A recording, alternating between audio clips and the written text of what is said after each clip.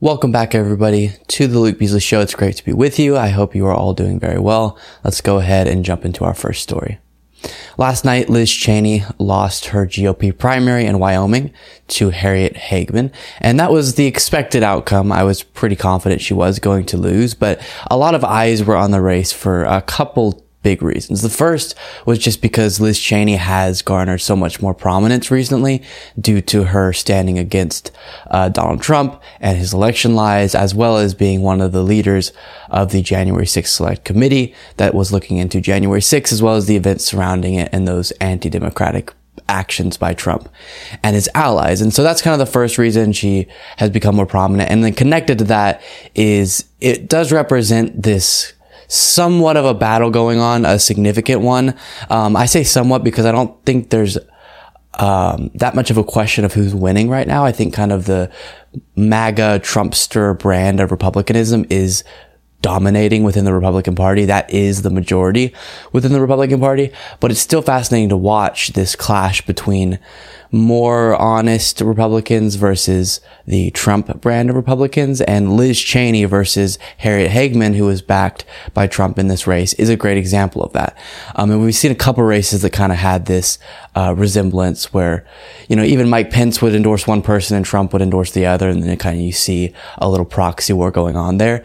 Even though I think Liz Cheney represents an even more separate part of the Republican Party than even Mike Pence, because she's actually stood up against Trump even stronger than Mike Pence has, definitely. Mike Pence has actually been pretty weak with his words against Trump, compared to what I think he should have said after January 6th. And then obviously Adam Kinzinger is another good example of someone in the Liz Cheney camp. So that's fascinating to watch as this dynamic plays out within the Republican Party, even though in the case of Liz Cheney's primary, there wasn't a big question about who was going to win in my mind. Polling just seemed to show that Liz Cheney was going to have a really, really uphill battle if she wanted to have a chance. But it does represent the admirable nature of what she did, because the decision she made to tell the truth and to fight back against the lies that Donald Trump was telling directly caused her to lose her primary. So she's about to address that in part of her concession speech I'm about to show you. And then we're going to discuss what her future plans may be going forward. So here's part of her concession speech. 2 years ago, I won this primary with 73% of the vote. I could easily have done the same again.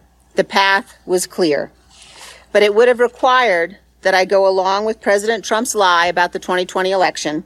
It would have required that I enable his ongoing efforts to unravel our democratic system and attack the foundations of our republic.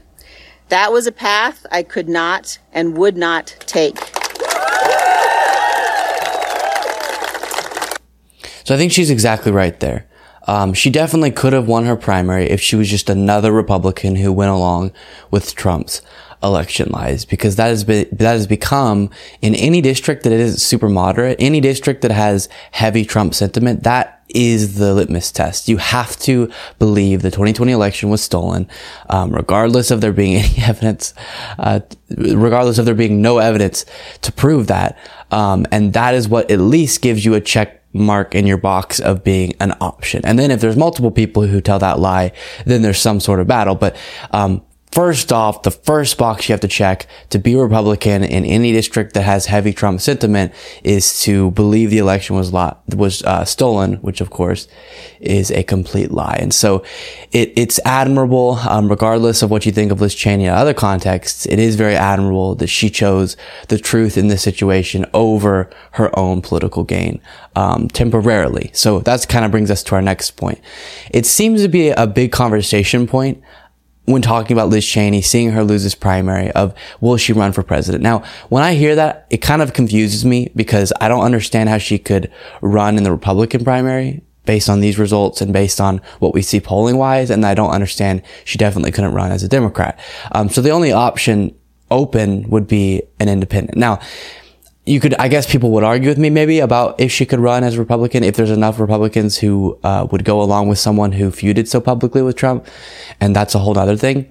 But I've, of course, pitched the idea of her running as an independent presidential candidate just to try to strip away some votes from the Republicans, grab some of that moderate Republican vote to try to help the Democrats. Now, of course, anytime you do a strategy like that, you're risking some Democrats also going over. But hopefully, if we had a good Democratic candidate, all the Democrats would go for that person, and then some moderate Republicans would go for the independent Liz Cheney ticket, which could strip away just enough to kind of destroy the Republican Party's chances, which I think if Liz Cheney's primary goal, which it seems to be, and she's expressed many times, is to keep Donald Trump out of the White House, and that's kind of the center point of her political ambitions right now, then her trying to do anything possible, even if it meant running for president, knowing she couldn't win as an independent, just to strip away some moderate Republican voters, that might be the most logical plan for her.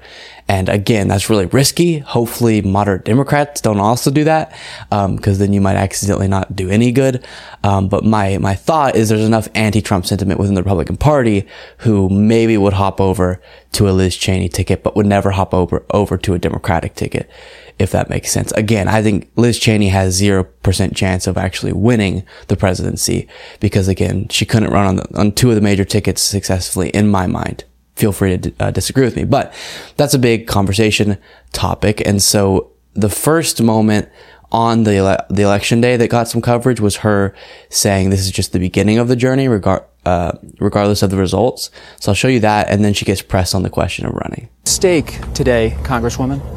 Well, look, I think today, no matter what the outcome is certainly the beginning of a battle that is going to continue, is going to go on. And as a country, we're facing very challenging and difficult times. We're facing a moment where our democracy really is under attack and under threat. And those of us across the board, Republicans, Democrats, and independents, who believe deeply in freedom and who care about the Constitution and the future of the country, I think have an obligation to put that above party. And I think that fight is clearly going to continue. Yeah. So her saying it's just the beginning of the journey does indicate that she has some larger political ambitions after losing the primary. But then after she actually did end up losing, she got pressed on the show today about this question of running for president. The former president said last night you're now headed to political oblivion. You said this fight is just beginning. You've even launched a political organization already. So let's just be straight about it. Are you considering running for president yourself?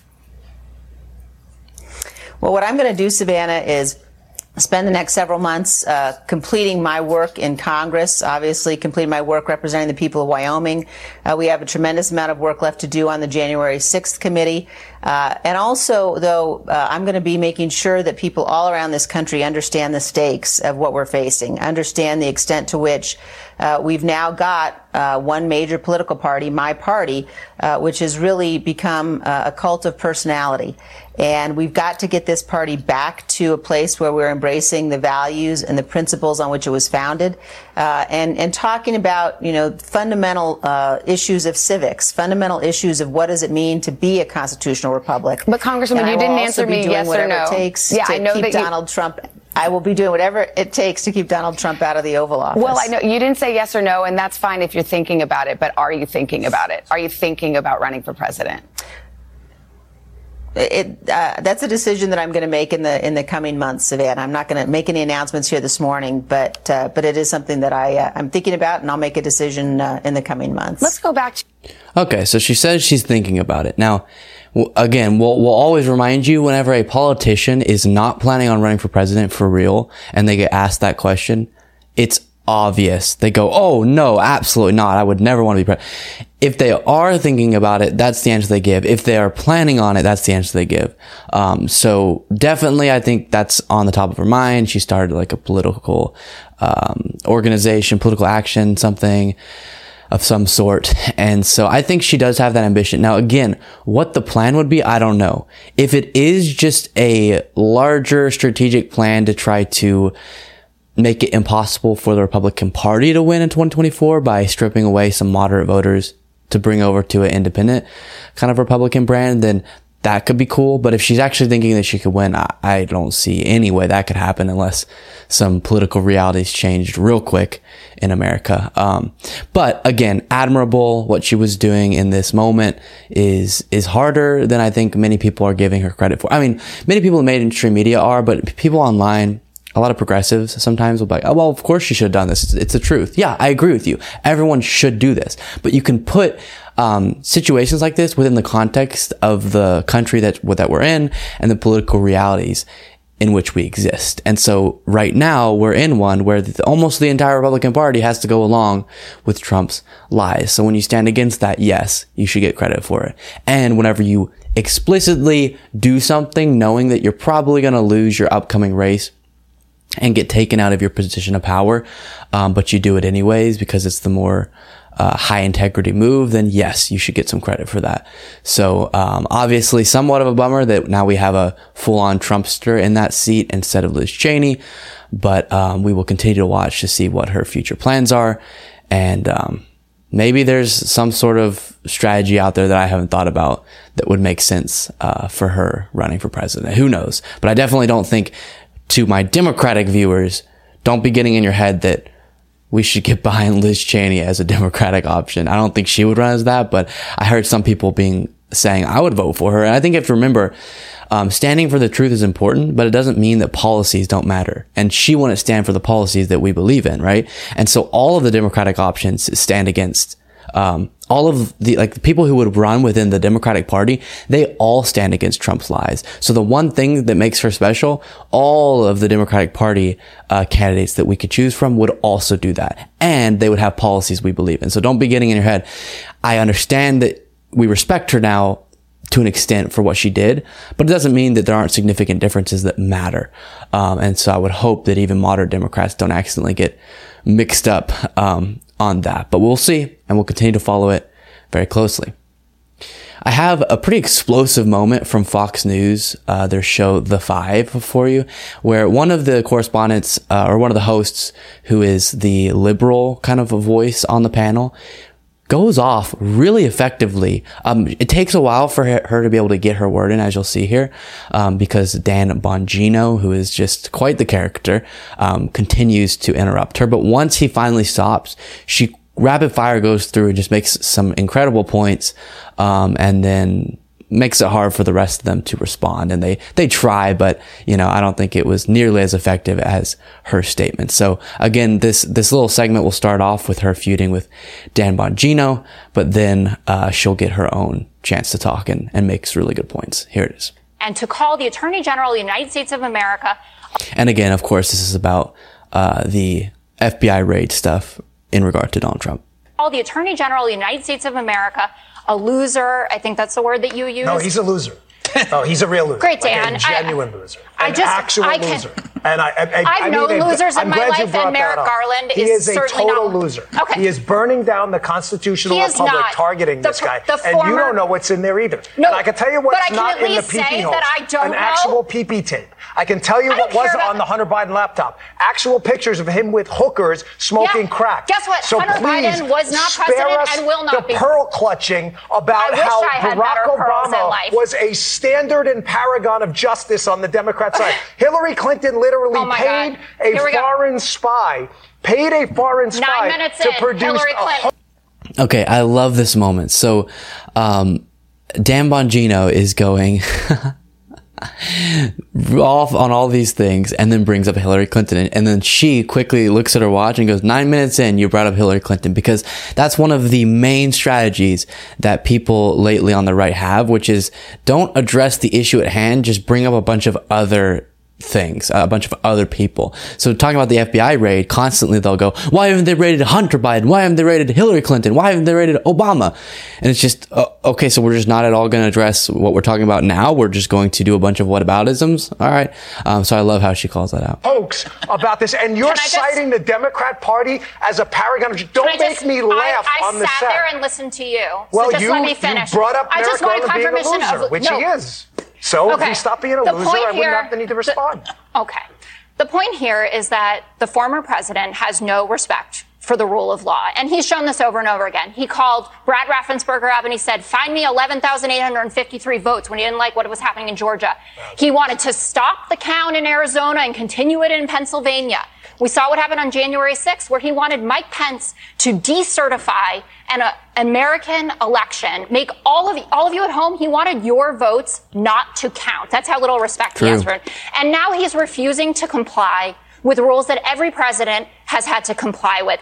And why now? Because they subpoenaed him in June, and he did not comply. Now you're making that up. No, I'm not. You're making that up. No, I'm not. Yeah, you are. He actually met with them on June 3rd, according to multiple sources. Yes, and then after that, Jay Brad, who was the agent involved in this, who does oversee...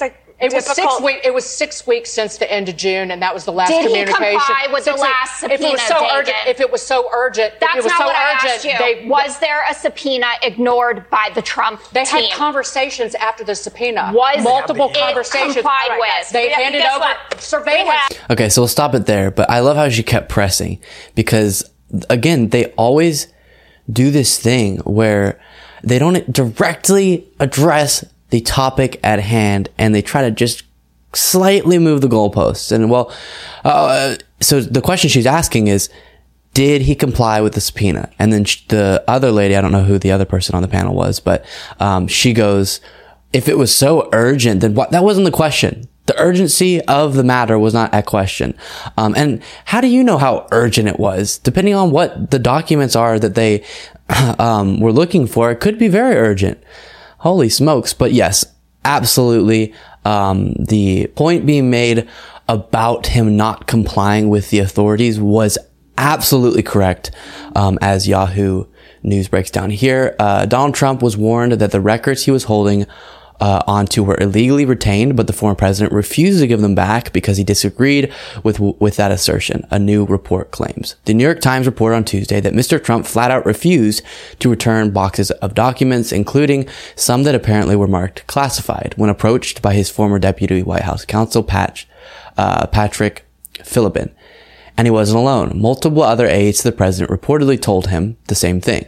But Mr. Trump resisted, telling them, it's not theirs, it's mine, on several occasions, referring to the stash of documents. So he had aides coming to him saying, you need to comply and return these documents, return this classified information. And Donald Trump responded, it's not theirs, it's mine, which is just fascinating. And so I love the point that was being made by the more liberal host who is saying, not exactly this, but kind of to extend on her point. Republicans pretend to care about rule of law. They pretend to care about,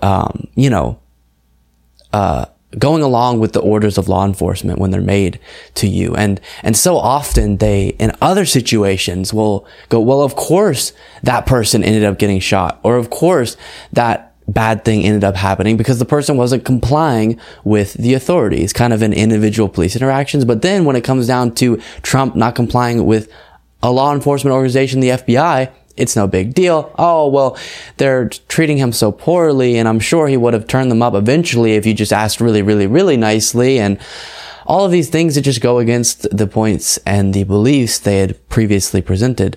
And so we understand that's the way that so many of these actors roll.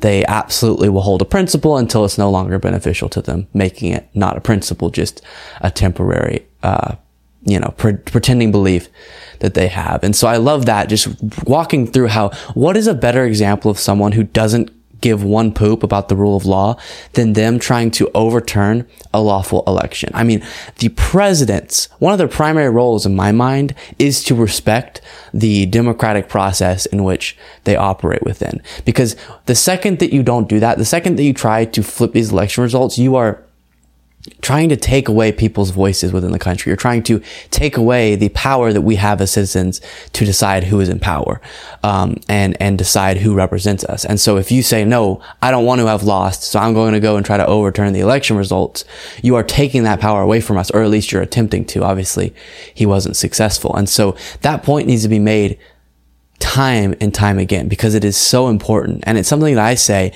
in any conversations with conservatives. Obviously, if they're completely heels all the way into the ground on the idea of the election being stolen, it's a little bit tougher. I got to first debate them on that. But people who are more willing to say, maybe the election was legitimate, then saying, okay, if you recognize that, then don't you have to recognize how dangerous Donald Trump is and how dangerous that movement is? Because the second you have people, especially as high of a position of power as the presidency, trying to take away people's right to vote by overturning elections if they don't go the way that they had hoped, you have a deterioration of our democracy that is very, very hard to get past. And each time that it happens, again, let's say Trump got in power again and similar actions were taken, or someone like Trump got in power and similar actions were taken, you increase the likelihood that you're not going to get past it that time. And that can just do completely irreversible damage on the democratic process we have, which is the only thing that holds our country together and allows us to continue moving forward despite major disagreements, despite any hardship that we face at any given point in time. So it's so important, as she very effectively expressed, that people are aware of the danger that Donald Trump poses and the lack of caring he has for our rule of law and for our democratic process. Tucker Carlson says that it is obvious that Trump will be indicted. Tucker Carlson believes absolutely Trump is going to be indicted, which of course is what I believe now. If the FBI is willing to raid Donald Trump's home, I think that means they have enough evidence and enough reason to believe they're going to have to indict him and then he'll get prosecuted. And so I agree with Tucker Carlson's take on this, but it's interesting to me that Tucker Carlson is saying this to his audience, because this is not what a Tucker Carlson audience would want to believe. And there's a little bit of a fear that you're getting people prepared to be real angry. And when it happens, they're going to be ready to do any sort of violent acts. Obviously, I hope to the deepest part of my heart that doesn't happen, but it seems to be the way that this movement is going whenever Trump is held accountable. I mean, we saw just the demonization of the FBI has led to violent threats and violent actions towards FBI agents. And so can you imagine if he actually got indicted, what would happen to all of the people involved in that process? Super scary. So let's check out that moment and then discuss. Well, the FBI is just simply carrying out their responsibilities. Of course they are. Come on, well, you don't support law enforcement? There's nothing to see here. That's the line. And no doubt Asa Hutchinson and Mitch McConnell and Dan Crenshaw and the rest of them will be telling you the very same thing when the Biden Justice Department or some other state law enforcement agency under their influence finally does what you know they're going to do, which is indict Donald Trump. Obviously, they're going to do that. Who knows how? Maybe they'll produce surveillance video from Mar-a-Lago. Apparently, they've already subpoenaed that. We'll spend the next year talking about how it shows Trump mishandling classified information. Really? Okay, I'm going to stop it there. What is happening? I don't understand how he gets to do that. That's so much easier than what I have to do. Like, okay, he is on a major TV network. I have a little show over here, right? And I have to think every day whenever I start a story, what points do I want to make and what evidence should I provide to support those points? And I would feel horrible about myself if I did a segment and kind of didn't really have any justification for the things I was saying. But he just sits there and makes a bunch of statements in an outraged tone of voice, and that's it. You know they're going to do it, and who knows? I mean, they're going to get security footage, and that security footage might show Trump mishandling classified documents. Well, okay, if it shows that, then it sounds like you're on board with the investigation that's going on. What are we talking about here? Just because you say it in an outraged tone of voice doesn't mean it's not true. Doesn't mean it's not serious. But that's what he does so often. He'll either do that, where he says things in a silly tone of voice to say, "Isn't this all so silly?" Even though I'm not going to explain why it's silly. Or he asks questions. I'm just asking questions. Who knows? Maybe Biden's going to go in your home and murder you. I don't know. It's just a question. Fascinating stuff. But again, I think this moment was interesting because it shows even the right is prepping for that to come down the pipes, which I didn't see before this FBI raid. I didn't see the sentiment of Trump's definitely going to get indicted or prosecuted. So that's really fascinating to me because I think now most of America is on the same page. Yeah, it's coming down, and Trump is going to end up seeing kind of or being held accountable by the law, which is really, really fascinating. And that's my belief now. Obviously a year ago for sure. And even before that, 6 months ago, I had a really hard time seeing Trump be held accountable in that manner, just based on historically people in power being held accountable like that. But now after the Georgia investigation, watching everything that came out of the January 6th committee, as well as the New York investigation as it's progressed, but then the FBI raid definitely kind of was the cherry on top and really has brought me to believe, yep, Trump's going to be indicted. And that's huge and groundbreaking and historic and all of those things. So, looks like Tucker Carlson agrees. Not that that means anything to us, but it does mean that he wants his audience to be ready for that.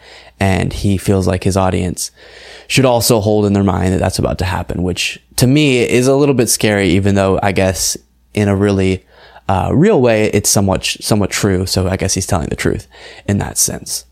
Rudy Giuliani, as we previously discussed, is going in front of the Georgia grand jury that is investigating his attempts to overturn the 2020 election results in Georgia. So we'll take a look here at a little bit about that. Rudy Giuliani faced a special grand jury Wednesday under a judge's order to appear before the panel investigating attempts by former President Donald Trump and others to overturn his 2020 election defeat in Georgia. News cameras swarmed Giuliani as he stepped out of a limousine Wednesday morning with his attorney Robert Castillo and walked up the steps into the Fulton County Courthouse in Atlanta. Giuliani told reporters that he wouldn't talk about his testimony. It's unclear how much the former New York mayor and attorney for Trump will be willing to say now that his lawyers have been informed he's a target of the investigation. Questioning will take place behind closed doors because the special grand jury proceedings are secret. Yet Giuliani's appearance is another high-profile step in a rapidly escalating investigation that has ensnared several Trump allies and brought heightened scrutiny to the desperate and ultimately failed efforts to overturn Democrat Joe Biden's 2020 election win. It's one of several investigations into Trump's actions in office as he lays the groundwork for another run at the White House in 2024. So it's just wild that this is all really beginning. Giuliani is there. He's being questioned again, as they outlined. We're unsure on exactly how much he'll say. Will he actually answer questions? Will he plead the fifth? What's going to go on in that sense? Will he want to answer for Trump about what Trump did, about Trump's part in those actions, or will he just stay focused on his own? Who knows? But here's a little bit of a clip of him walking into the courthouse and getting asked some questions. He doesn't answer them, but it's just fascinating to see kind of a pretty historic moment where the former lawyer of the president of the United States, the former president, is going to be questioned about overturning the election. That's just wild. History books. We will not talk about this until it's over. It's a grand jury, and grand juries, as I recall, a secret. Do you believe President Trump is the ultimate target of this investigation? I'm not going to comment on the grand jury investigation. What do you think their ultimate goal is here? More about it. What are you expecting to talk about here today? Well, they ask the questions, and we'll see. Will you be cooperative? I mean, your attorney in New York says he can't promise how responsive you'll be. Goodbye. Yeah, Mayor Giuliani. That is Nick Valencia right in the... So there we go.